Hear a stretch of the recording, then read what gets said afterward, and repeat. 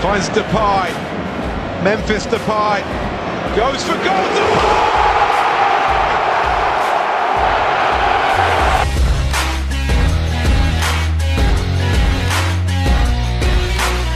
He's done just that. He scored. Juninho's done it. Oh, the stadium has erupted here. The relief is palpable all around.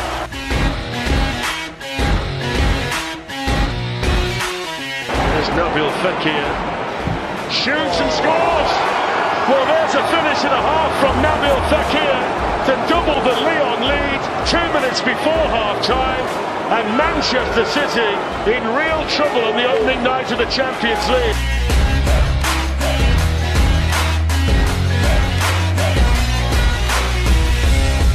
Oh, it's in again! It's Dembele again! And he's come off the bench to score twice.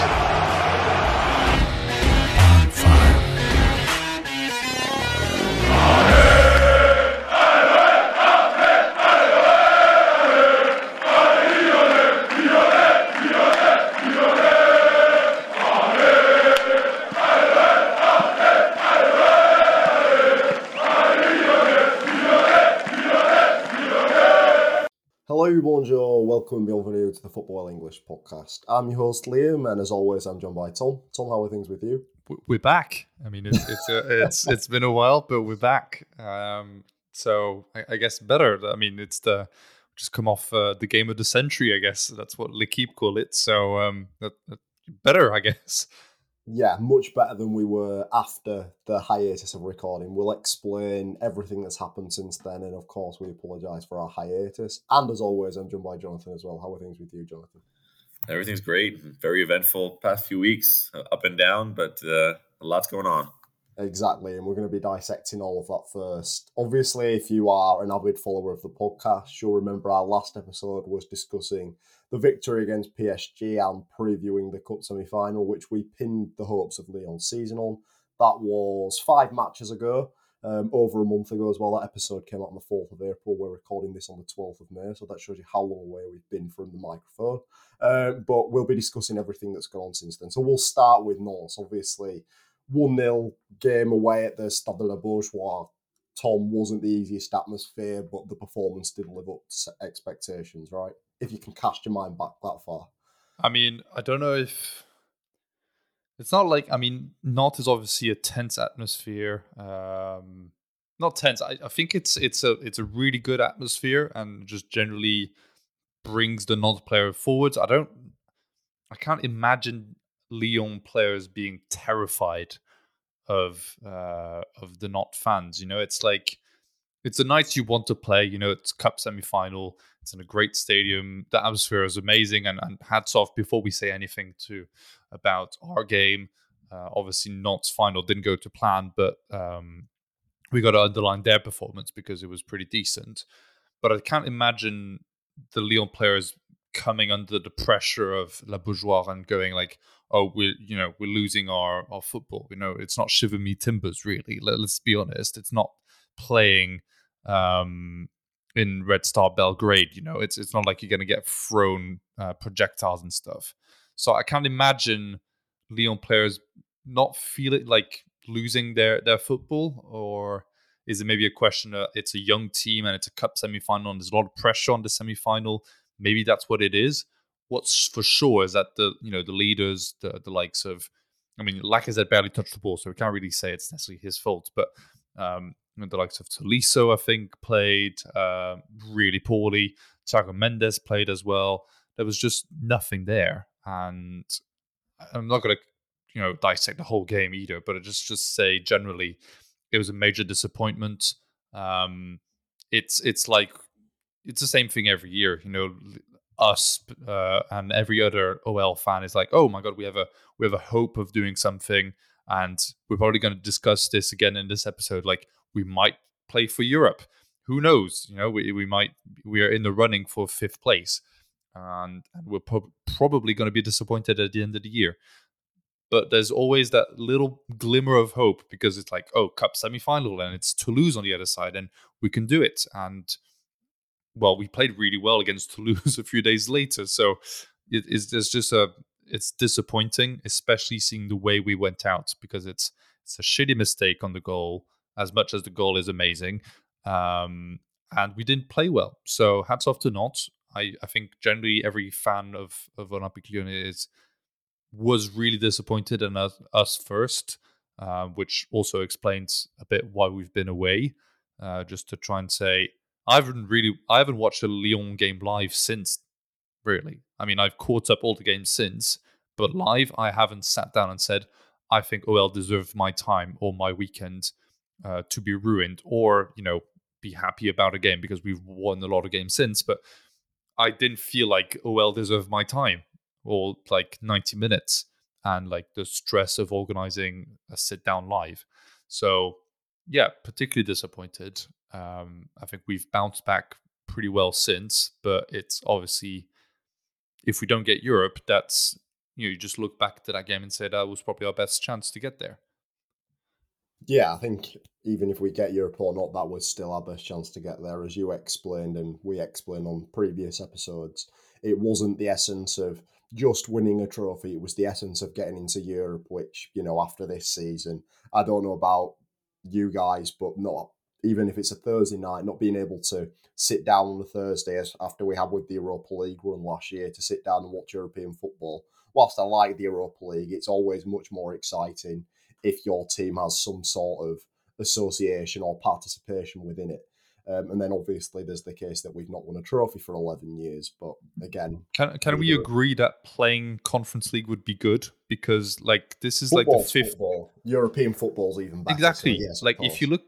I think that's a very French thing. I mean, if you listen to the French media, people like Roland Courbis, who's exactly. We're probably listening to the same podcast, Jonathan. They hate going on the how European shit football. it is. And that's why France has been so poor in European competitions, in the lower ones, because a lot of the coaches are old school and they think it's a waste to even get the best team in it. And we're more modern people, and I think 100% that this is the purpose of following a team like Lyon is to win those competitions. That's what we dream of. I don't care what level it is. Winning it gives you recognition around the world, even if it's a Conference League. I would love to win it. I do think that I've actually heard it for the first time in the UK, that argument of it's bad to play it. I was listening to an athletic podcast today about whether it's good or not for, I think it must have been the Tottenham argument of they're not filling up stadiums. People don't really care about the Conference League. The manager is probably happy to have full weeks to prepare his team for the weekend and actually play well and actually make a run for Europe, like an actual real competition. But I feel like even the Europa League now is not getting the claims it used to have. I mean, if you look at Roma, right? Roma is a team that arguably the same level as you, I would say. I mean, we've won more things than them, but they are a pretty amazing team I say similarly level as Lyon. And when they won last year, the entire city was rocking over that. And so, they are a country that loves football, and Lyon should be the same kind of. And I'm sure if we went really far into the Conference League, or even, I mean, maybe not the first stages. We've had this argument before of maybe our stadium is too big for us. But let's say once you're into the last 16 and you're playing teams like Lazio or Fiorentina and even big like Feyenoord. I mean, that's not going to be the case next year, but even if you play Feyenoord, you would get a full stadium and you would get a lot of hype around it. And I think Lyon would take it seriously. I mean, we've seen that Basel kicked out Nice, and with all the respect I have for Basel, I did do a podcast on them, but Nice didn't take that game seriously. Just like Rennes didn't take their game seriously against Shakhtar. I think there's a European pedigree with Lyon that is worth running after, and that we should be playing that. So I'd be happy if we played it, and I think we have to keep on pushing for it. I don't think it makes a huge amount of difference in terms of what players we can attract. It might make a difference financially, but I don't think more players will want to come to Lyon because we're playing the Conference League rather than not playing it. It's not the Champions League, is it? No, and Lyon has enough of pedigree to being able to attract. I mean, we've seen the players that Manchester United have been able to attract while not playing the Champions League. I think Lyon is not in the same vein as United, but in France, it's one of the top 5 clubs. Yeah.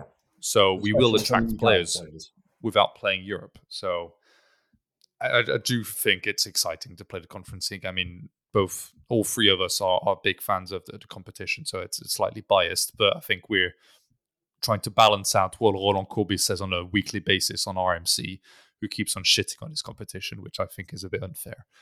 Yeah, it's an outdated view. It's the same in the UK, as you've said, whether it be on an athletic podcast. I remember when Tottenham were in the competition, it's a case of, they're a team that when they were possibly going to be in the competition, a team like Tottenham shouldn't be playing in that competition. Tottenham haven't won a trophy since 2008. If that gives Tottenham a good opportunity of winning a trophy and they can play in the competition, why shouldn't they want to play it? And why shouldn't they take it seriously? West Ham are possibly favourites for it. Another team who haven't won a trophy for yonks. So again, it's the same essence. If you can win a trophy, why shouldn't you want to play in it? It's not a Super Cup or a Trophée des Champions. It's a European trophy. You saw Mourinho after winning it, one of the biggest serial winners in the history of the game. He was buzzing to win the competition. So why shouldn't we want to play in it? Coming back to with a European qualification spot for next year, which is, same thing as the Coupe de France. It's a positive to take from the season as well if we do finish fifth. We've been up shit creek without a paddle. To finish in top 5 would be some achievement considering. Sensational, I think, is a exactly. word. So, especially when you look at the run of fixtures toward the end of the season, the Marseille game is one that if we had have won that game, we'd probably be sat in 5th position right now. But again, we've still got Monaco and Clermont coming up. Don't think we deserved anything from that Marseille game, but yes. I'm not saying we did deserve anything from that Marseille game, but if we'd have lived up to the standards of the second half performance against Rennes, the Montpellier game that we'll touch upon, the comeback in the Montpellier game, not the first 30 minutes, that was atrocious. But again, the essence of being able to play to a level which we've seen we're capable of in recent weeks, we really should be in that 5th position, but if buts and maybes. Just to come back to the Cup final and get your take on it, Cup semi-final, and get your take on it, Jonathan. After, obviously, Tom explained we've been away for a while. After that sort of lull, the feeling that the season's over, what were your immediate thoughts after losing that game to Nantes? Yeah, it's just it's hard to comprehend what happened. I mean, one shot on target in that game, in a must-win game, and the biggest game in a year at least for Lyon. And Lacazette was on Téléfoot, the French program, and he had a whole program, a whole 30-minute section on him, and he talked about it how they wanted it. They're not saying that they weren't motivated or they didn't try. He says that they all really wanted this 100% and tried really hard, and he doesn't understand. He literally does not understand why Lyon could not perform on that day. And to me, when that's the case, I think it's the coach. And we're going to talk a lot of positive about Blanc, I'm sure, in this podcast because the points are coming in. But on that big event, that was a terrible performance by Blanc. I mean, if you can't get your team to compete or to make changes to compete in the entire 90 minutes, that's on you. And if the players say they're all dedicated to the giving 100% and it's not showing on the pitch, that's your fault at some point. So, there's different kinds of coach, and we're going to talk about Blanc again, but some coaches give you the energy on the bench of like fight to the death, and if we lose, it's unacceptable. And Blanc is like so weak. I mean, it seems that even if he's not even upset when they lose. He's like, okay, great, shake your hand, my friend Kumbari, and let's go on. It really is not the right coach, I think, for a team that always had an issue with motivation. So that's my response is mostly to blame Blanc on that one performance, not on this whole time. But yet, it's not really explainable because Lyon has shown in the Ligue 1 that they can perform at a decent level, and they've been better against other teams. So I don't really understand why this club can't perform this year consistently. It's an enigma, and the young players. A lot of people blame the young players, but in these games, the young players are not the ones playing poorly. It's just the team overall. You're not like seeing Barcola just forget to play, or Cacré. Cacré's been actually pretty good recently. So it's not like those players or Lukeba is completely blowing all the defense. No, it's not really like that. It's just a few. Overall, the team is just not meshing and not having any strategy. Yeah, I think the way to describe it would be it's a collective mishap of errors for the games that we have lost or the points we've dropped throughout the season. I mean, there's times where you can pinpoint games towards certain people, but in terms of people having necessarily bad seasons, if you're talking key players, Lacazette's currently Ligue 1's top goal scorer. As you mentioned, Kakare has been in and out of the team in terms of his form, but much more recently, he's been much more impactful.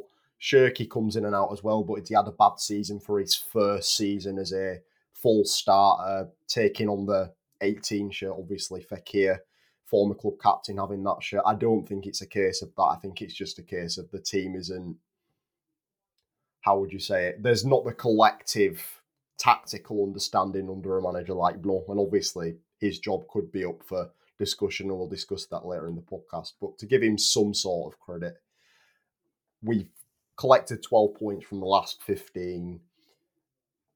Considering we'd written European football off, Tom, and we're now 3 points off, 2 games to go. Lille have got to play Monaco, which again is a big game for them. If they don't win, that brings them closer to us. Monaco have still got Champions League football to fight for, slim chance. How do you feel about the last 5 games and the fact we've still got a slim chance, despite feeling like we had no chance going back a month ago? I think. I mean, I'm listening to a lot of. You'll know this, Liam. Listening to a lot of podcasts on the championship playoffs, and it's all about momentum going into it. It's about who's playing well, who's scoring a lot of goals, and whose confidence is very high. I think it's hard to say that Lyon's confidence is not very high after the Montpellier game.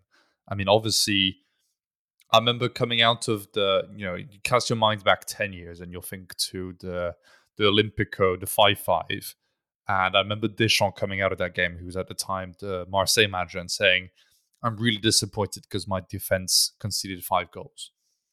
Now, I think Blanc, when he's looking at the game on Sunday, I think he's more looking at the fighting spirit that a Barcola, a Lacazette, which there was no doubt about, but even like a Kakre and a Shirky, I mean, he's sensational. I mean, like the fighting spirit that was shown from the 70th minute onwards. I mean, I think that the first 20 minutes were okay. I mean, it's just from as soon as Wai scored his first goal, there's a half an hour of blip, which, 45 minutes if you include the halftime, but basically on the pitch between the 30th minute and the 70th, there is nothing. Like, the defense is all over the place, the goals are terrible. But I think if you look at the way Blanc presents himself in press conferences, it's more like, oh, it's a shame we lost and that's it. I think if he keeps that sort of calm atmosphere and calm presence, which he has, I think he's probably going to go into the dressing room on Sunday afternoon and go, you know what, guys? Hats off to you. Hats off for fighting back, for getting that result, and for pushing on. And I think when you look at what Rennes and Lille have been doing in the last 3 or 4 months, like, I can't pull out a fantastic game that Lille have played over the last in 2023. They were really good in the first part of the season, but since maybe February or March, really hasn't been much. I think Rennes beat PSG. Correct me if I'm wrong. I think they did, like, recently. So that's one of the positive results. But then they were absolutely atrocious for an hour against us, and I think generally there's a belief that Lyon are going more positively into that second part of the season. The second part of the season, the last part of the season, in the last run up, and I think other than that season with the 10 finals with Rudy Garcia, generally there is a cohesive history of Lyon doing really well in the final run up of the games. You think back to that final in brackets that we played against Monaco, I think it's 2018, where we scored 6 goals against them. We had to beat them to get to the Champions League. and we did it. Also beating Nice in that season on the last day and getting Europe. So I know we don't play either of those teams directly, but I feel like on head-to-head, there's going to be a time where we're probably going to get there, and I have a belief that we can do it. I mean, it's a really extensive answer to say yes, we can do it, and there is, no injuries. Praying the Lord, no injuries, and hopefully no more suspensions, and we'll be okay, and we can win all 3 of the last games or 4 of the last games. 4, there we go, last 4 games. And prove that in 2023 we are the best team in France, other than maybe Lens. I think, but points-wise, I think Lyon is still up there. So, we got to go and get it. There was a period in time where Lyon had collected the most points. I think it's ahead of the Marseille game. I think we were first ahead of that game. Although following that, we've still got 6 points. And anyway, it's we've been really good in 2023, which hats off to Blanc for that, because as much as we've criticized him before, and I don't think a lot of his decisions are to value for the success we've had, but rather the individual talent of Lacazette and Barcola, he's also put them in very good circumstances. And now having Cacré as a 10 is amazing. I mean, I didn't imagine that this would be the revolution we needed at Lyon, but Cacré as a 10, quite something. I think the thing with Cacré as well, it's not that he's providing that essence, but he's not lost the ability to win the ball up high as well. If you watch some of the attacks in, I think it's the Rennes game, he's not still losing that ability to press and win the ball back as well, which is what made him so good when he first came in, going back to the final 8 when, we were all getting excited about him and Cherki. So having that ability in his game, he's got the most assists for, Barcola might be level with him now, have to get him 3 in one game, but before that game, he had the most assists in the squad. I think he got one against Montpellier as well. I could be wrong. Did he get one from the corner? Who? Cacré? Cacré, yeah. Yes, I think so.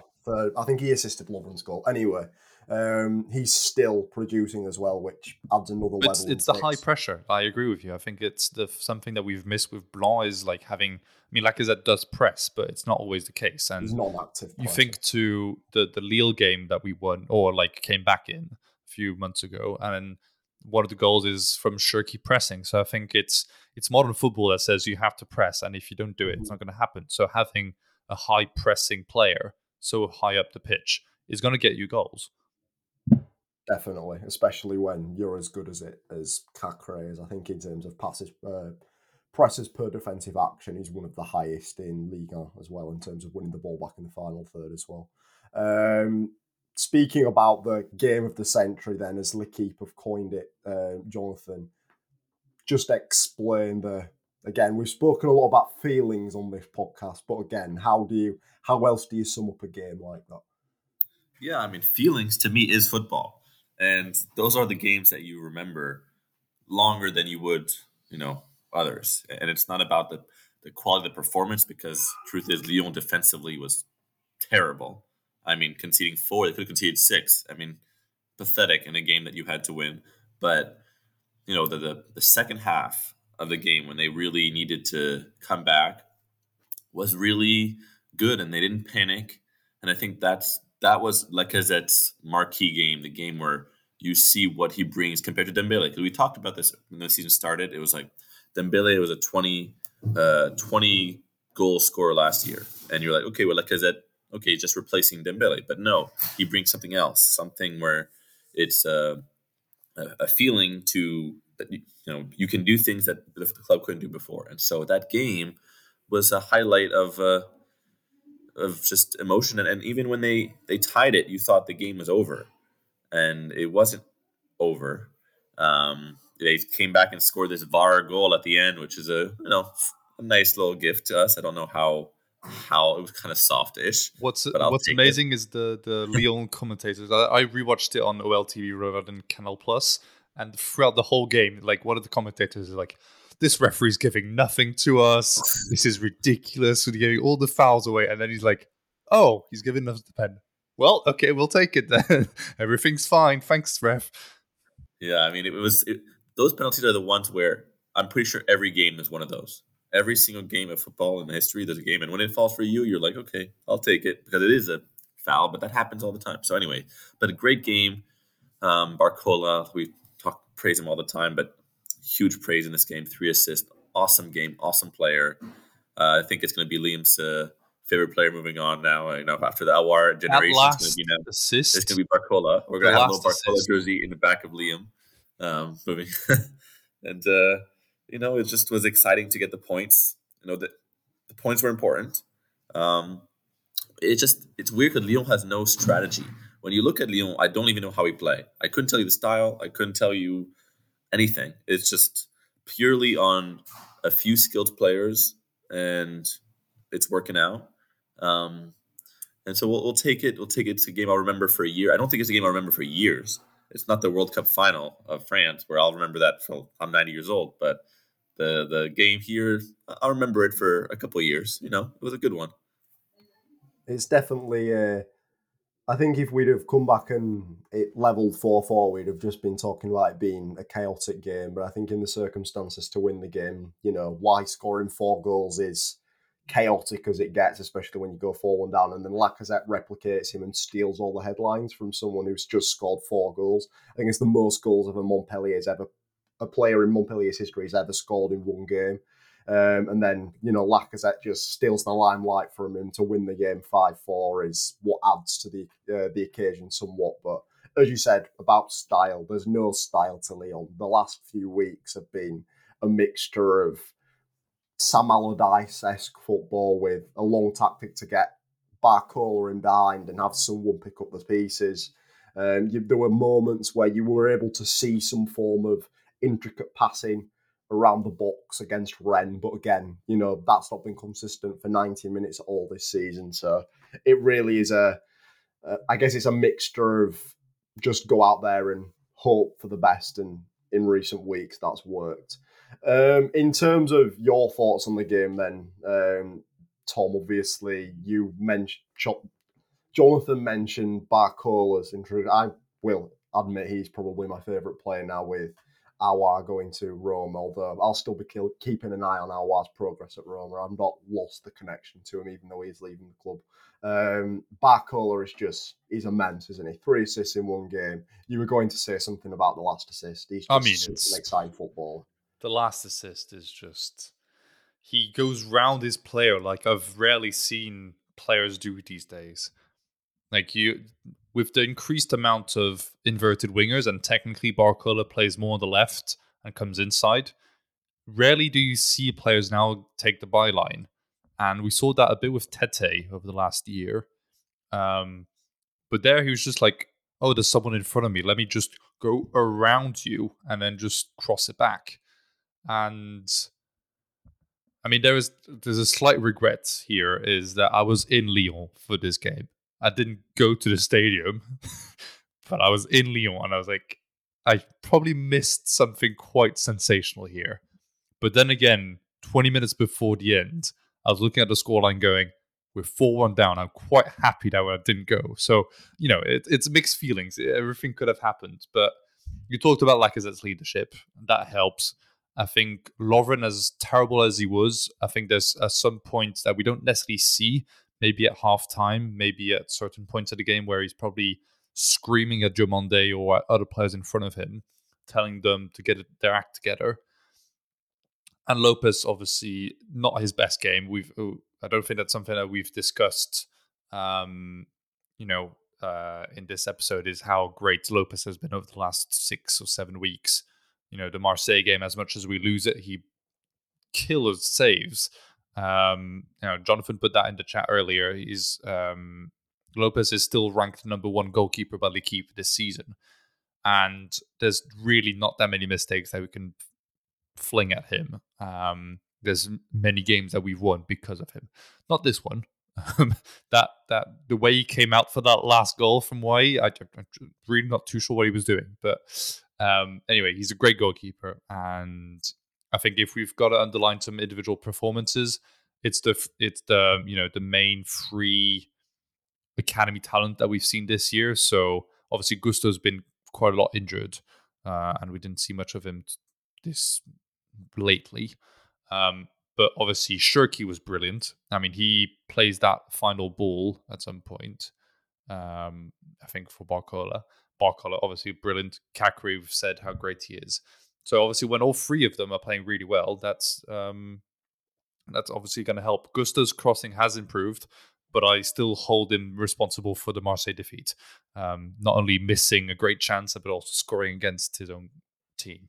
Anyway, it's just, it's no style. It's just pure, I wouldn't say enjoyment, because there have been some really terrible games.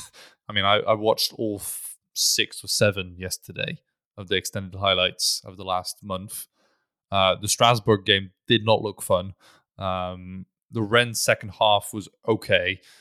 So at least we had the Montpellier one to be enjoyed about, excited about. So anyway, just great team performance from midfield forward. Anything behind that was awful. So I don't know what Blanc told them this time around.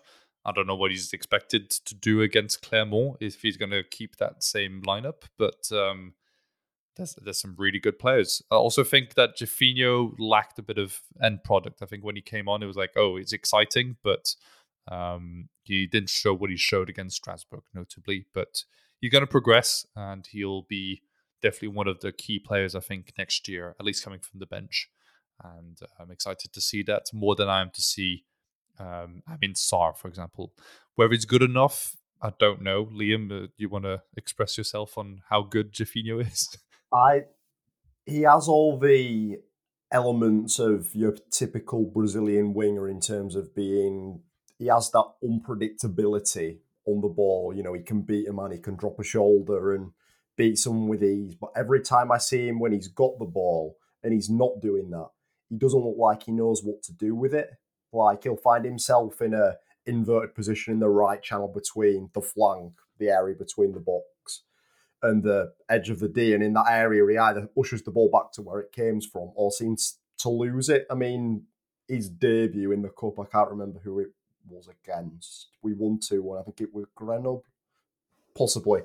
Anyway, he looked good, but I don't know if that was a quality thing based on the team we were playing against, and possibly a pace thing rather than, you know, the fact that he's going to be a world-beating signing for us. I don't want to say that he'll never be good enough, but at this moment in time, the same with Amin Sarr. Them two as signings that we paid money for in January have been really poor signings just because they've not had the desired impact for a team that was looking to win its first silverware for 12 years, 11 years, however long it is, and fight for Europe. They just weren't the quality additions that we need in a team that's already lacking experience and quality in attacking areas. That's just my 2 pence on the situation. As to that comment, tell me if you disagree or agree.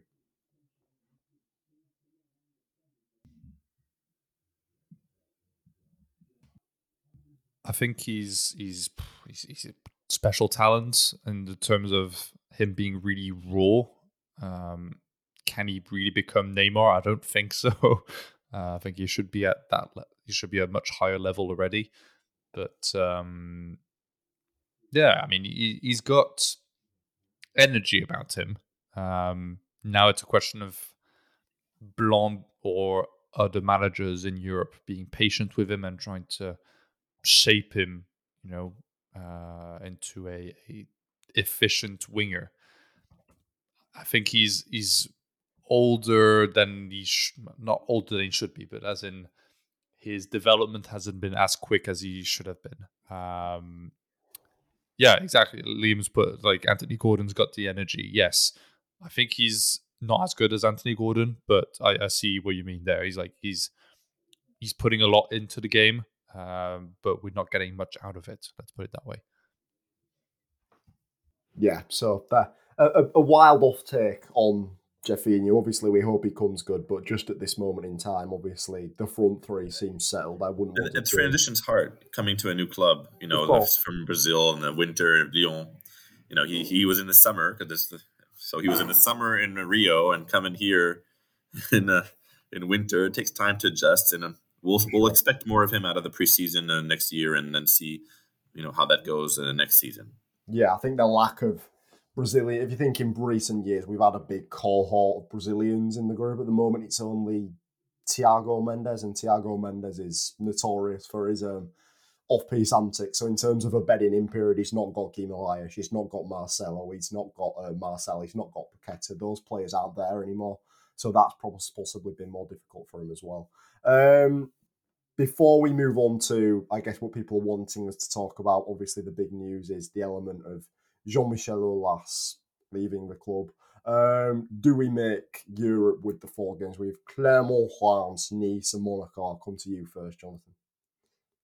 Yeah, the schedule is tough-ish when you compare it to maybe Lille. Lille has definitely, I would say, the advantage over us because of the points, obviously, and you have to have one more win / maybe get lucky with the goal difference a little bit. And Rennes is still not out of there, but it's just, if you look at the games, yeah, we could win them all. We're better. I think we're better than all the teams left. But that means nothing really over the past year. We can lose against any of the teams, even in the last game of the season. It could be the must-win game where the other team has nothing to play for, and we have something to play for, and we could lose it 3-0. I mean, that's the club that we are. So I really think that what Lacazette said a month ago after the Coupe de France was, let's stop talking about runs and talking about, can we win Europe and everything. I mean, of course I would love to. We're supporters, but it's more just one game at a time and see if we get closer. It is very odd how the end of the season is going for Lyon because the whole Aulas showing that we're the number 1 team right now. I think we're tied for first with the second since the new year. We're the best team in the Ligue 1, but it doesn't feel like it. It's one of those things where you look at the team, we don't feel like we're good. Somehow, points-wise, we're ahead of everyone. Very odd, that combo. So if you think on the points, I think it was he has 31 points out of 45 Blanc since he's been in charge. That's really impressive. Or not since he's in charge, but since the second half of the year. That's really a good number. And so if he continues that streak, you could think that we win a few games more. And with a little luck, it's out of our hands. We can do it. And I'm just pleased as support that we have a few games to at least enjoy Lyon a little bit more this year. Give us a little bit of things to look for. I would love the last game of the season to be something that's worth it, to give us something, to live for and to enjoy. But I'm just glad now that Aulas has gone in a way because I was I'm sure a lot of people felt like me and like us that if Lyon somehow finished 5th, Aulas would say it was a good season, Blanc's good, everything's going well. He would talk about all hers, people are against him. And there'd be no change. There'd be no change moving on. And at least now we know that even if we're 5th or we're 6th or whatever, we're going to have change because Textor said there's going to be, and he already got rid of Aulas. So that makes me feel better where now there's no reason to, some back of your mind, maybe you don't want Lyon to be successful because you want change. And so I'm really excited. The next match is going to be huge.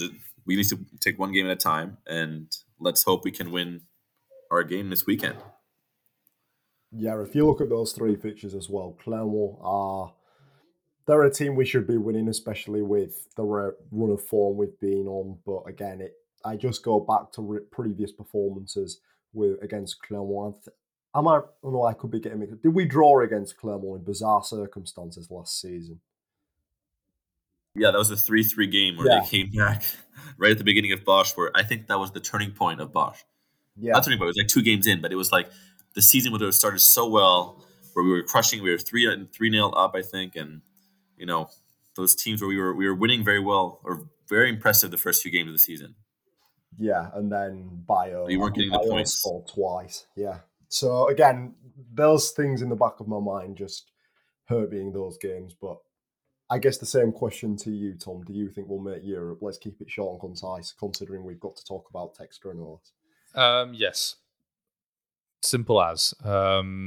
I think I've talked about the momentum earlier, and I think we'll go with that. We have the same number of points as Rennes, but -2 on goal difference compared to them, and we're -3 on Lille and -3 points as well. So it's going to be special if we get there. But as Jonathan said, if we can get a final game which is worth something, then let's do it.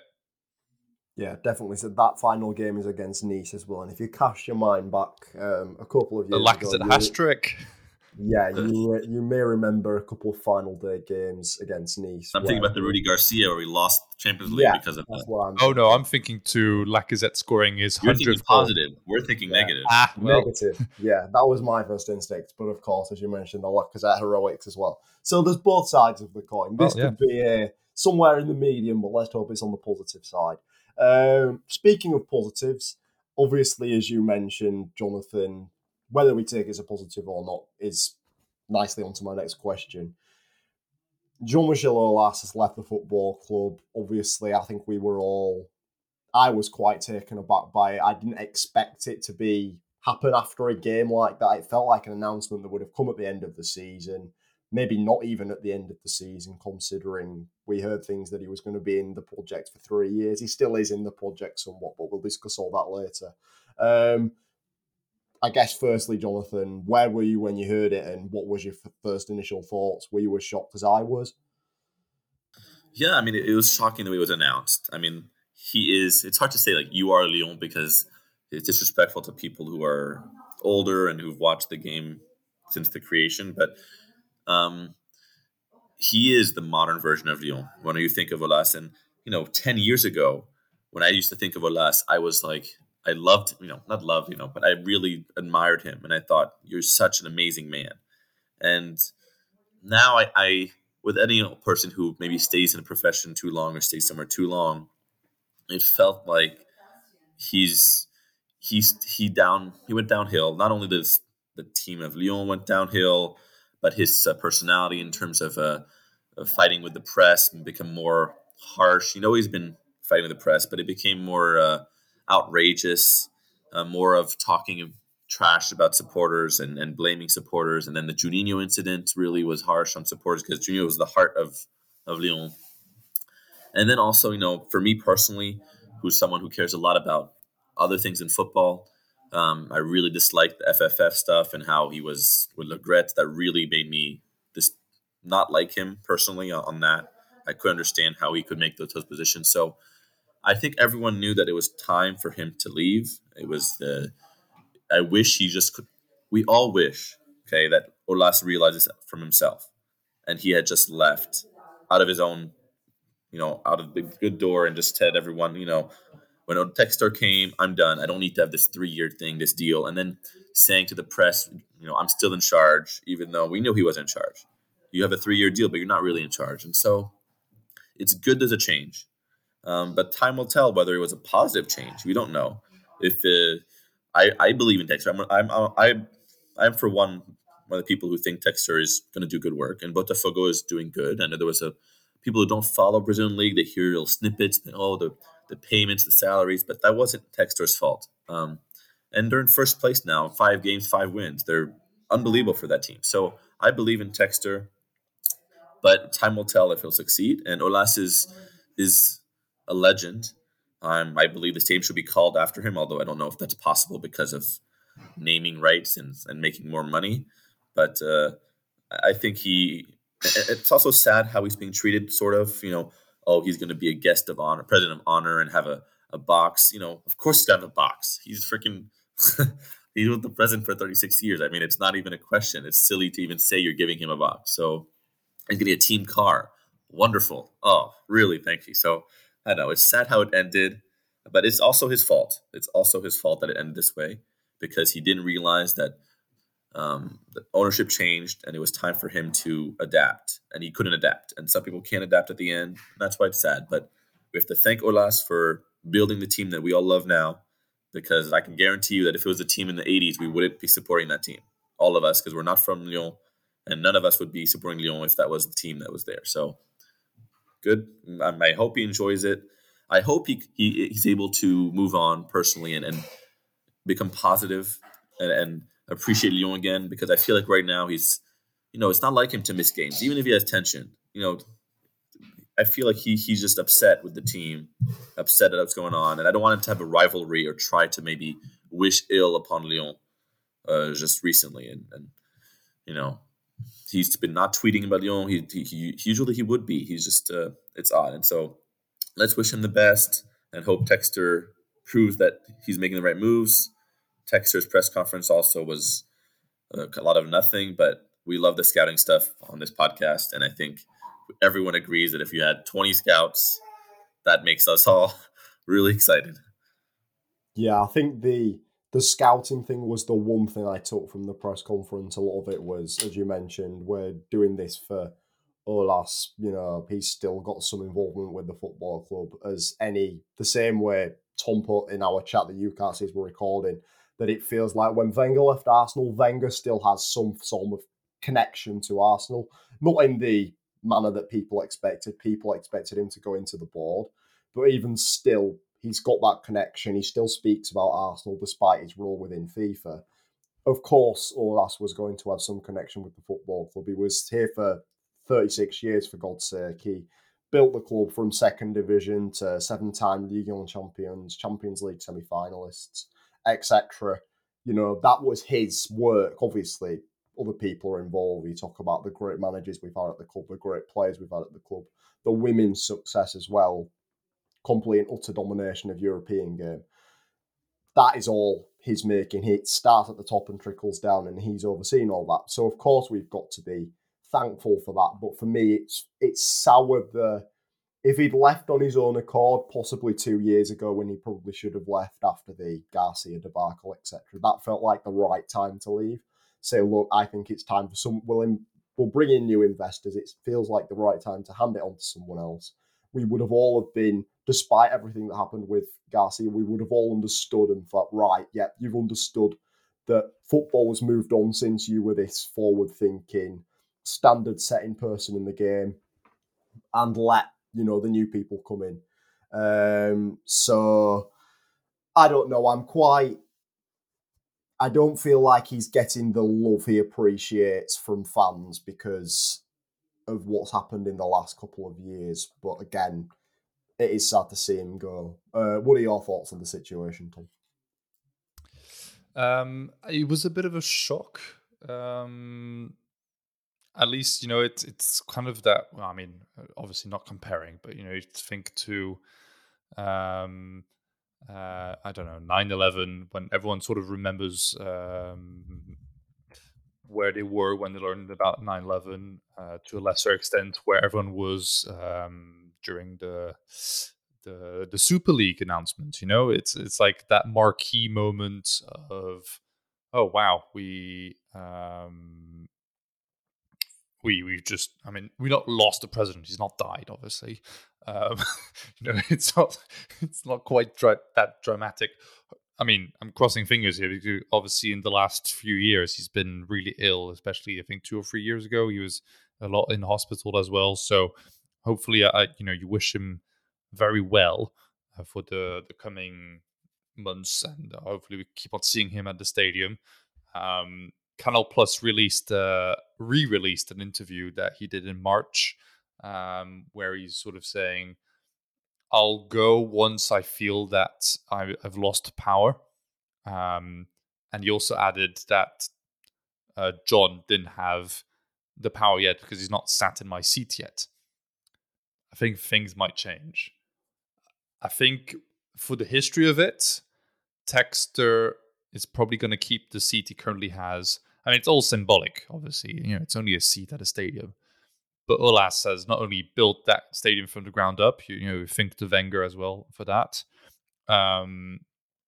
But, it's symbolically that's his seat, and he's always been there. And I think there's I'm not too sure how the weeks that are going to come. Texted him to say that not only is he going to be president of honor, he's also going to be following the team closely and doing the traveling with them. And I think it would be a bit weird. I think it's a bit like exes staying friends for a long time. It's sort of like maybe it can happen on the long term. And obviously, 36 years of relationship, it's your now Aulas and OL are, ex-wife and ex-husband and so on. So it's sort of like maybe they need to take a year or maybe more, who knows, away from each other. And I think Wenger did that very well. He took 5 years before going back to the Emirates or something.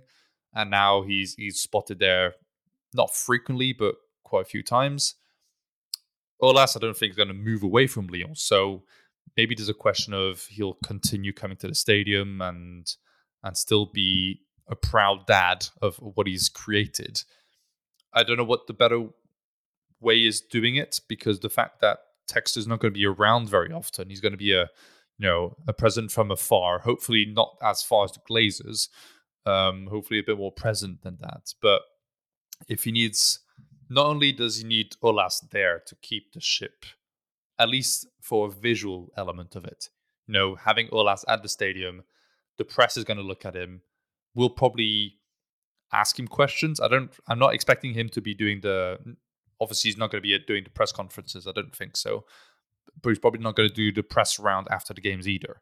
You're going to have a new CEO coming into the club very soon. That's what Texas said. I find it a bit weird that Texas said that they've only started the day before they announced Aulas was leaving the search for a new CEO. I think that's a bit odd. But then again, if they'd been searching for a new CEO before firing him, it's also weird. I think either way, it's a bit like Chelsea looking for a new manager before kicking out Graham Potter. Obviously, they didn't search at all and ended up with Lampard. So that's that's obviously a great search. But I don't know. I think it was time for him to go ultimately.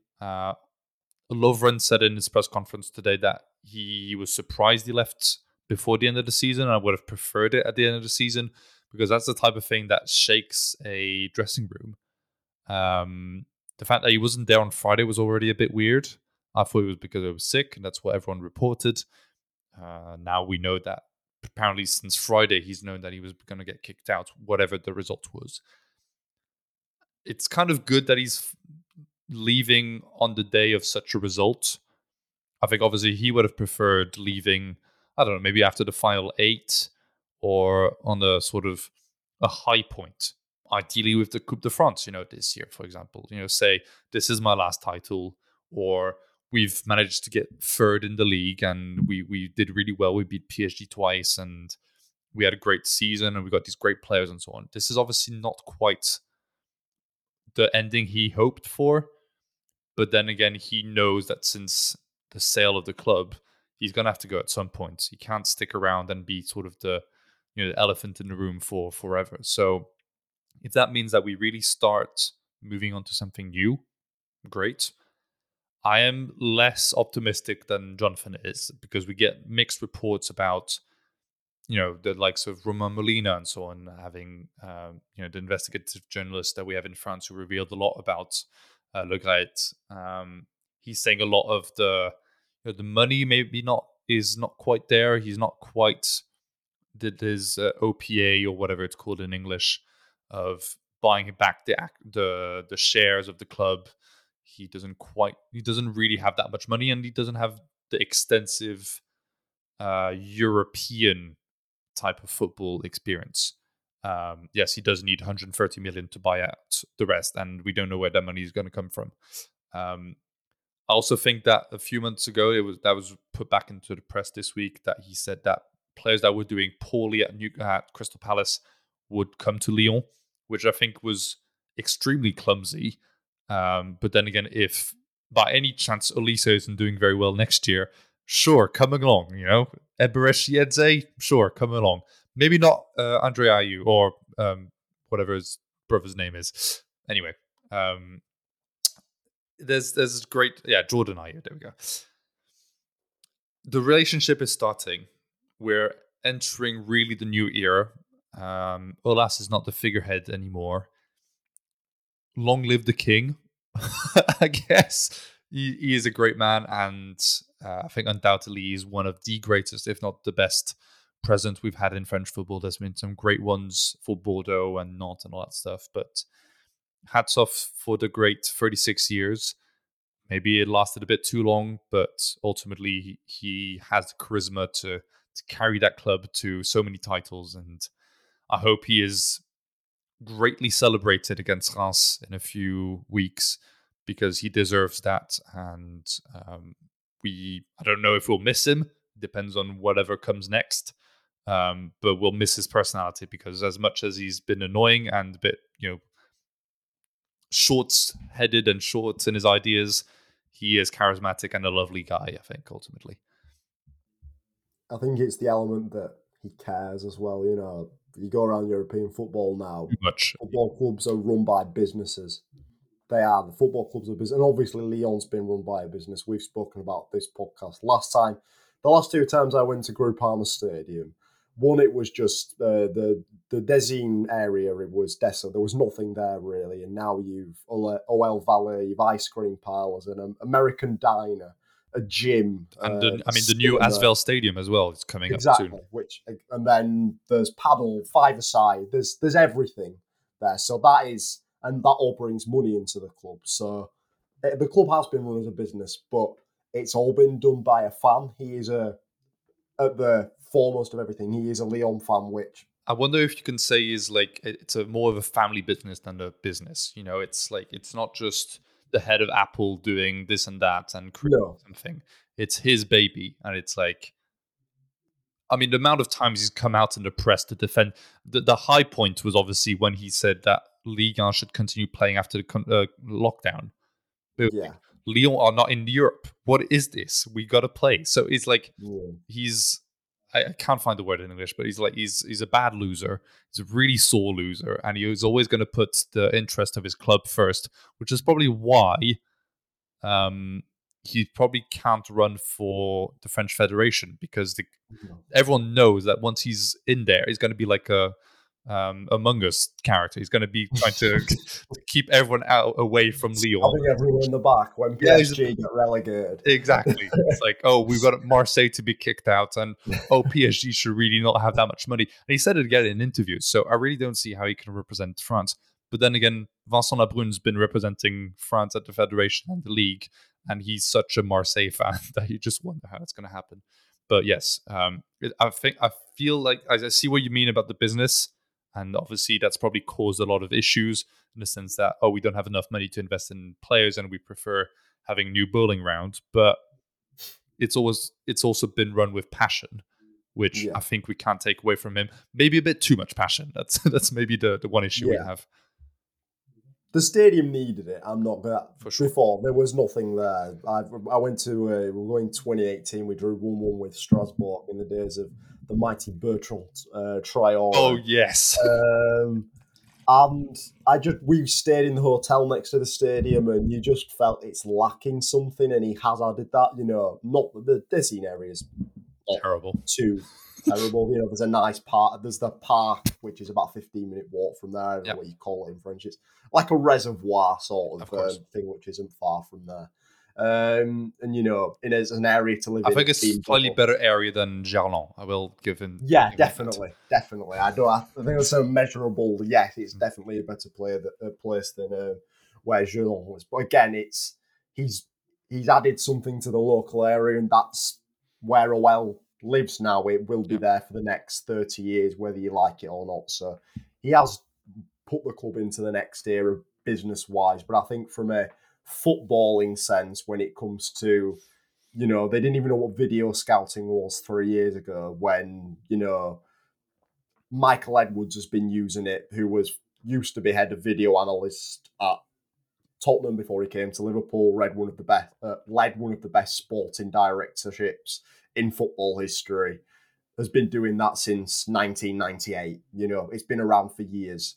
So I think the real comparison that we need to aim for is what Toulouse are doing. And Comoli's come in, and he's done that very well with, I think he did it with Liverpool. Yes. Yeah, Liverpool, Chelsea as well, and obviously now Toulouse, and that's been superb. I don't wish that we have such an international team as much as I would love to have some of the Dutch players. It's a balance. It's a balance that needs to find, but did Toulouse have such a strong academy identity? Maybe not. I mean, it's great that Roux is getting so many minutes, but he obviously, I don't think, played in the final because it seems like it was the first time that a French club has won the Coupe de France without any French players in the starting lineup. Yeah. So he's probably not playing. But anyway, if you were to have that kind of model, and I'm not wishing that Redbird takes over Lyon, let's not have another takeover. But if he's going to go sort of the American way of Moneyball, data, Brentford, and all that stuff, let's try and keep the academy because Brentford kicked that out. But let's try and incorporate better recruitment, better scouting. Hopefully, you can sort of, without all the bad sides, and obviously this is wishing for a lot. I know that a lot of Troyes fans, for example, have been chanting "Thank you, City" for the relegation. That we avoid sort of that galaxy element where we get players sent over and it's always loans and it looks like nothing on earth. Although I do think that Lyon is probably the head point of the galaxy at this point because in Eagle football, definitely. Yes, because Eagle doesn't have majority stake in Palace. Once it's majority stake, which probably is not going to happen because it doesn't have enough money, but once that happens, maybe Lyon gets retrograded. But at this point in time, we're probably the high point in Eagle football group, and let's try and maximize the element of centralizing scouting from Botafogo. Hopefully we get better players than Jeffinho next time, but from Palace, from Molenbeek, because there's some great players in the Belgian league as well. So if we can centralize those scouts and get an extra, even 5 extra scouts would be an improvement. That would double the amount of scouts we currently have, and not just ex-players from Lyon. Let's try and get actual scouts. And I know, there's some great ones that we've seen on Twitter who nearly worked with Juninho, Mickey Scouts, but there's some other great ones that not just on Twitter, obviously, but some actual competent people who would do a great job. And if we have the finances to bring in players, or we have limited finances like Toulouse, because I think financially, as much as Lyon has a bigger budget, what we can spend on the transfer window is similar to what Toulouse are doing. If we maximize that money, then we'll get in a Van den Boom and we'll get in other Spearings and so on to come into Lyon.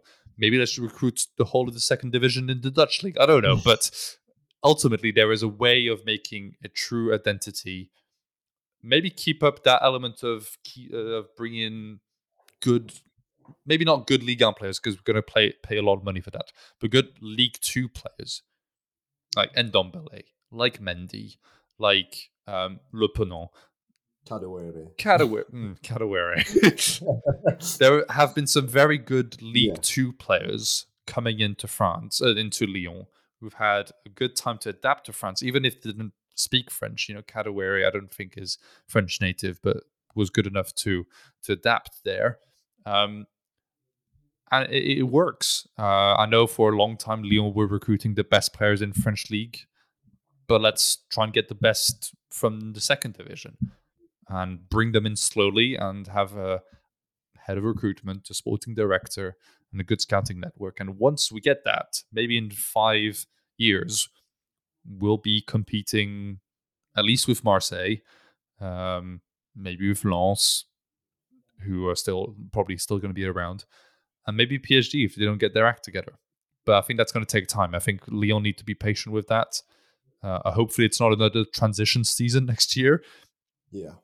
But hopefully we because there's obviously going to be a lot of players leaving, a lot of end of contracts, Aouar, Dembele and all that stuff. Maybe Thiago Mendes. But we bring in 4 or 5 new good players and we spend 30 million on a transfer window and that'll be good enough. I think it will be a transition season. I probably will, but let's hope it's transition enough to still play Europe. Yeah, well, that's the aim every season, even if it's Europa Conference League or Europa League, as we've discussed earlier in this episode. Europe should be Lyon's goal every season, and then trophies are an added bonus, whether that be in a European competition or the Cup. But I think the one thing that we do need to give text to whether, you hear all these reports, as you said, at Botafogo, he's not getting, players aren't being paid on time, or, Palace, they're not happy with Eagle Football's influence, etc. We've got to give him time to be able to make Lyon his Lyon. Lyon is Aulas' Lyon. It will always be Aulas' Lyon, but it's like It's like going in, David Moyes going in after Sir Alex at Manchester United. He was destined to fail because Sir Alex he wasn't just the pinnacle of Manchester United, he was the pinnacle of English football. He run English football. You With run the whole FA, club. the I think that's the main referees, thing as the well. club. And Aulas is that in French football when it comes to presidency, when it came to standard bearing. Obviously, the PSG City model is the new way of doing things, but the old way of doing things was invested in young players, trying to shop abroad to bring in, and so if you think of some of the African players Lyon have had over the years, Essien, for example, those sorts of players. It's coming in now with Diamonde coming from academies in Africa. That was the way of doing things, whereas now it's spend 222 million euros on a Brazilian and hope for the best. I really hope we go down the City model rather than the PSG model. Let's be honest. City have done it in a smart sense. City are doing what PSG did. City did what PSG are doing a long time ago with Rubinho. I don't even know. Was Aguero such the hype that Neymar has? No, but the one signing, if you ask people about, there's the picture of Rubinho stood there with Mark Hughes. Of course. Mark Hughes stood with Rubinho. Obviously, Rubinho's in prison now. But Rubinho at the time was the I get that. Yeah. Of today. The new kid on the block from Brazil. Yes, but that lasted, 4 years? Yeah, and exactly they transitioned. PSG's been a bit longer, but again, you can put that down to a manner of things. Luis Campos is in there now. I'm pretty certain that things will move in a positive direction for PSG. Yeah, but it takes time. It will take time. And exactly, PSG fans aren't giving their owners time. We've got to give our owners time. Otherwise, things will just be destined to fail before we've even started. Let's be honest. It's the choice of Pep and whatever the sporting director's name is, the Spanish guy. So... Tiki Beggarish. Whatever his name is. Anyway, the mix of that coming into City is what made a real difference. Definitely. Other than, you take the 2012, this is getting to a City podcast, this is not good. Anyway, the 2012 and it must have been 2014. 2014, they beat Liverpool. Those two title-winning seasons. I mean, it's like Zabaleta, it's Balotelli, obviously sensational Yaya Toure. But the team still had the likes of Lescott, Joe Hart, and Jack Rodwell. Yeah, very Jack Rodwell, Wilfred Boney, Stuart Downing. Yeah. So very English. No, Stuart Downing was not at City. Stephen Ireland. No, I'm thinking of Adam Johnson. That's who I'm thinking of. Very English players, very local players, and so on. But they weren't, world beaters, and they were definitely not getting anywhere in Europe. That takes time, and once you get the right people at the right positions, and this is like nearly 10 years ago, once you get in the right manager who can, and I'm going to make the Eric Ten Hag comparison here. Ten Hag, if he gets a good sporting director above him and enough money to spend, he will do well. Lyon needs the right sporting director and be a bit forward thinking. You think to Real Madrid have signed the best players 5 years before they're supposed to be good. I'm not saying that Lyon has the time to sign a Vinicius and hope for him to be that good in 5 years, but maybe 2 years. Because Le Penant, for example, was never supposed to play these many minutes, and he's responsible for 2 goals against Montpellier. Yeah. If you hope for Le Penant to be at the level that was maybe Gunalon's level when it was in his prime, then he needs 2 years. He shouldn't be chucked in that early into his time at Lyon. So the time will tell. I think there's some crucial decisions coming up in the next month and 2 months with the OPAs and the 130 million. Once we know that there is a financial backing there, then there is certainly hope that in the summer we get a new transfer team, a new recruitment team.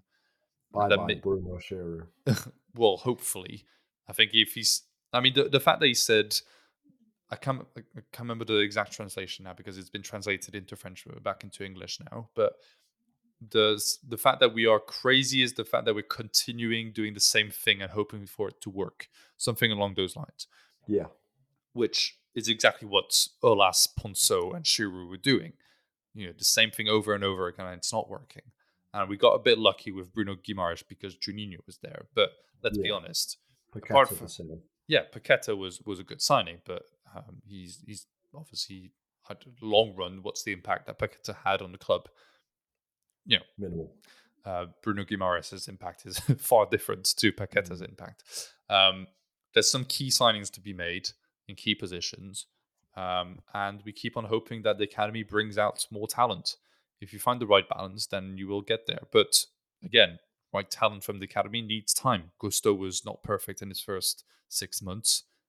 He's not perfect today either, but you see the improvement. Kumbedi was not perfect when he arrived, better now. Lukeba was perfect when he signed as a professional, but Bosch didn't believe in him. That's a very different issue. So time will tell, but we will get there. And there's change now. So we can, I think there's an element of fans can expect something. You can expect something new. Whether it's better or not, that's different. But I think we can have certain expectations of the board now, which we couldn't have with Aulas because we knew things wouldn't change. And we've understood now, and RMC have criticized this, that Texter spends his time on Twitter listening to people. Whether that's good or bad is different things. But he's listening to the fans, which he's done very well with Botafogo. And hopefully he listens to us in the sense that he brings a new recruitment team, which he said he will, and gets Giroud and Ponce out of the way. Yeah, although Ponce is apparently moving into the women's RMC have also defended it extensively on how good of a, not people's person, but like a financial type of guy. There's just no reason he should be on the football side. But, someone's got to move into the women's side because that's being taken over and needs help. And someone who knows the club would make sense in that. But again, you have all of the... We spoke about it before, but with Sasha Gunnarsdottir, he had a big part to play in that as well. So it's very... again, it's difficult decisions to be made all around, but the one thing that you've just explained well is change is afoot. Is it positive? Is it negative? It remains to be seen. But I just wish him the best of luck because, as I use the Sir Alex terminology, to step in after someone like Aulas, who has created... Aulas is responsible for Lyon. Lyon is Aulas. Aulas is Lyon. Everyone wants the stadium to be named after him. It's become more of an Aulas loving despite the last 3 years that have been quite a difficult... the most difficult time in his stewardship as OL president. Everyone seems to have forgotten that and appreciate the club, which they should because of what he's done for the club. It's how he institutes change into the team and the board and the shareholders, etc. How he goes about that. It's time for someone new to put the stamp and make Lyon into the new era. But again, I wish him the best of luck because it's not going to be an easy job. No, it won't. But I feel like Texter has a strong personality and enough of a belief in his own self, which can be negative. But he believes in himself and his model and has, to a certain extent, been successful elsewhere. And I feel like the whole Eagle group has got their backs. So hopefully the financials continue. But he seems to definitely understand modern football better than Aulas does. Maybe he just needs, firstly, to learn French. That might be a good place to start. But I'm sure he'll have Aulas as his PR guy for the next few months. Will Aulas want to be just a PR guy? I'm not so sure, but he's going to try. Aulas is going to have a difficult divorce with the club. Hopefully it doesn't, go bad. Let's be honest. Like if he's, let's say in 6 months' time, we've not made Europe this year, and Blanc is losing game after game after game, is Aulas going to be able to say the club isn't doing very well and blah blah blah, or is he going to say Texter doing terribly and he's taken bad decisions? And so on. So hopefully it's not just like the sort of infiltrated ex-president into the club, just not too sure of what his place is and shitting on the club, really. Hopefully it doesn't turn badly, because that would definitely impact his legacy. Yeah, well, I mean, his legacy has somewhat been impacted in the last 2 or 3 years. Of course, but I bet feel like people have already forgotten the last few years. they have, because of the fact he's leaving. I don't want to be the person to go this massive uproar. I mean, again, I've put out the tweet thanking him for everything he's done, because that's what you do with someone who's such a respected person and responsible for what he's done. But there has been a sort of leniency to him based on the fact that in the past 3 years, Lyon were consistently a Champions League club, and not just making the group stages, making the knockout stages of the Champions League, fighting for the top 2, 3, 4 positions in Ligue 1. Lyon aren't at that standard anymore. Lyon currently are a top half Europa Conference League standard team, which, with a club that's had the investment Lyon have had, which still, even as you say, we've not got the money to spend in the transfer window, but in terms of turnover, fan base, etc., is 3rd and 4th position in Ligue 1. Budgets, 3rd and 4th position in Ligue 1. Are we not second with Marseille? I feel like we were above Marseille Monaco. have got a more spending power than us in the transfer business in terms of financials, but in terms of annual budgets, whether it be corporate side of things, business infrastructure, Lyon are the 3rd wealthiest team in Ligue 1, possibly 2nd if you go off infrastructure. It's not acceptable that the club is where it is. Nope. It's not, and he shouldn't be given the thank you, we love you, etc., in my opinion, without accepting from his behalf, which he hasn't done yet, which I don't think he will do, to say my leaving is overdue. It is overdue. It should have been 2 or 3 years ago, after the Rudy Garcia. You shouldn't have employed an OM manager as Lyon boss. It's a disaster waiting to happen. Laurent Blanc should have not been Lyon manager, even whether it's been because it's been PSG and Bordeaux manager. That's not really got anything to do with it. No. It's the fact he's not managed a top flight French club for 6 years. Yep. It's the decision making that he should be held accountable for, and that's the thing I've not really liked. But again, and I'll admit, I fell into the romanticism of someone who's been at the football club for 36 years, changed it.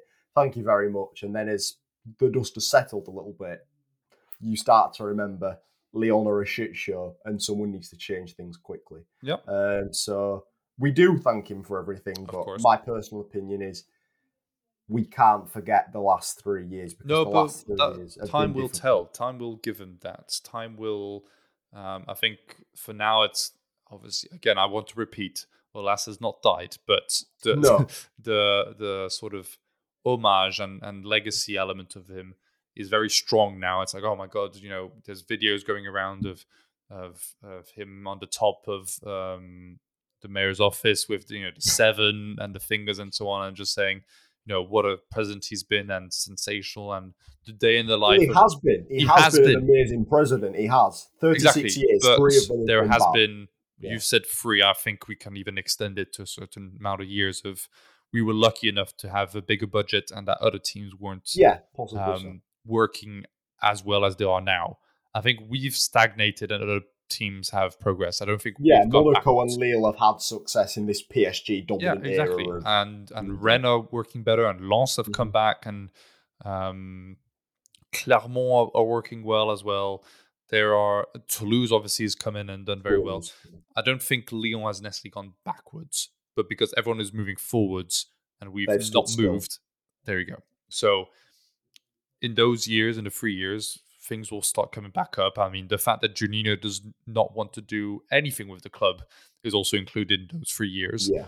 And in the next 6 months, I think once the dust has settled of his departure and we assess, I don't even know if he'll be back this season, but let's assess in August whether Aulas is sitting in the seat again. And throughout the season, and whether he's coming on, hopefully, European ties to Apoel Nicosia and so on. Yeah. Heading to Riga for an away game. Exactly. Whether he comes along and so on, then we can start assessing of what's his legacy, what he's done rightly and poorly recently, and what his role should be. Again, we're just a fan podcast. What are we to decide what he does and how he feels about it? I mean, even Jonathan, I don't think, has been alive as long as Aulas has been president, or just about. No. So we have nothing to say. to No. him. But Of course. I think the club, to move forward, and I maintain what I said earlier, needs to have a sort of clean divorce first before bringing him back into the fold. Otherwise, he's just going to be sort of either he's not sure of his position of what to do, or you're going to have sort of a rotten apple in there and things He can't becomes really the change third because he's wheel. going to still continue to have his opinion. I mean, obviously, he's still at the board, and I still value his financial decisions because, as you said, OL Valley is a great success, and he's had great success on the pitch previously. That's not disappeared. I don't think, as a business person, he's lost anything. I think his No. businesses are still pretty successful. And Commercially, he's savvy, football-wise, modern football-wise. although I do feel like his communication could be better, but that's Yeah, the again, whole that's club. just all that. We have to stop. That's the egotistical side. Yes, let's please stop with also statement FC. Let's please just stop that element. But officiel. yeah, exactly. Exactly. I think Marseille are taking that one over because of the complaints they had with referees against Lens, but that's going to be really funny. Anyway, I think that side he can still be involved in. Not that we have much of a choice because he's still got 8% of shares and he's going to have a real role at the administrative side. But the football side, we've all understood, and I think he knows deep down that things haven't gone well and that he's getting old, and that's the way it is. He's 74. It's hard for him to understand what modern football is. As much time as he spent on Twitter, you'd think he'd understand it better. I just imagine Aulas just before a game going through like a thread of scouts saying, "Oh, we need to sign this player," and Zorgan is a great player because he's done this skill and so on. I don't know. He's maybe got undercover Twitter accounts, just going through stuff. But ultimately, he's been aged out of modern football. He knows that. He won't admit it, but he knows that. So let's try and not have him around too much the players that come in. Who knows? Maybe Leon bring in Ben Arfa again. That we've seen how that relationship has been. Yeah. So I don't want him in the dressing room on match day. If he wants to be in the stands and keeps on talking to his lady friends and be present, cool. Don't come into the dressing room and be that ex-president who keeps on sticking around and says, "Oh, Ryan, I still love you, guy. Why don't you come and stand up for yourself? And you should be playing every week. And the manager doesn't understand you." That's not going to help anyone. So hopefully there's a clear cut and we move on and have an actual progress next year. Yeah, or I think change. That's the ideal scenario. Yeah. Change is the one word. If we're going to end the podcast on anything, I think change is the biggest thing. Text, will he be a success? It comes back to me the last 6 months. Have they been a success on the pitch? They probably have been, but again, some of the decisions have been very questionable, which does give me that, pulsating feeling in the back of my mind that it could be a bumpy ride for the next couple of seasons until he gets things right, and we've got to give him that time to get. You're going to try things. He has to try things. Yeah, well, things can't continue the way they are, and as you say, we can't continue to stand still and watch. It's like starting pole position in an F1 race, and you've missed the clutch, you've not hit first gear, and before you know it, 20 cars have passed behind you. We can't allow that to happen. Well, we're not quite in the wall yet, but well, yeah, hopefully we've kissed the wall a few times. Yeah, okay. So less of the F1 City analogies. Hopefully things move forward in a positive manner, and obviously we apologise for our hiatus, but I think as a OL fan you can possibly understand the frustration after that Norths game, but things are looking a little bit more positive, and hopefully, as Tom and Jonathan have both said, we have something to talk about in these final few games of the season, and we'll see how Text as OL evolves from Aulas as OL, although as I mentioned, it will always be Jean-Michel Aulas' Olympique Lyonnais. As always, thanks for joining us and listening to this episode. A bit of a longer one for you. We'll be back next week, I think, with an overview of how the season goes, or before the end of the season. Obviously, we can't promise anything after being away for a month, but we will be back a couple of times before the end of the season. Thanks, as always, for your support, and we'll catch you on the next one. Cheers, guys. Bye.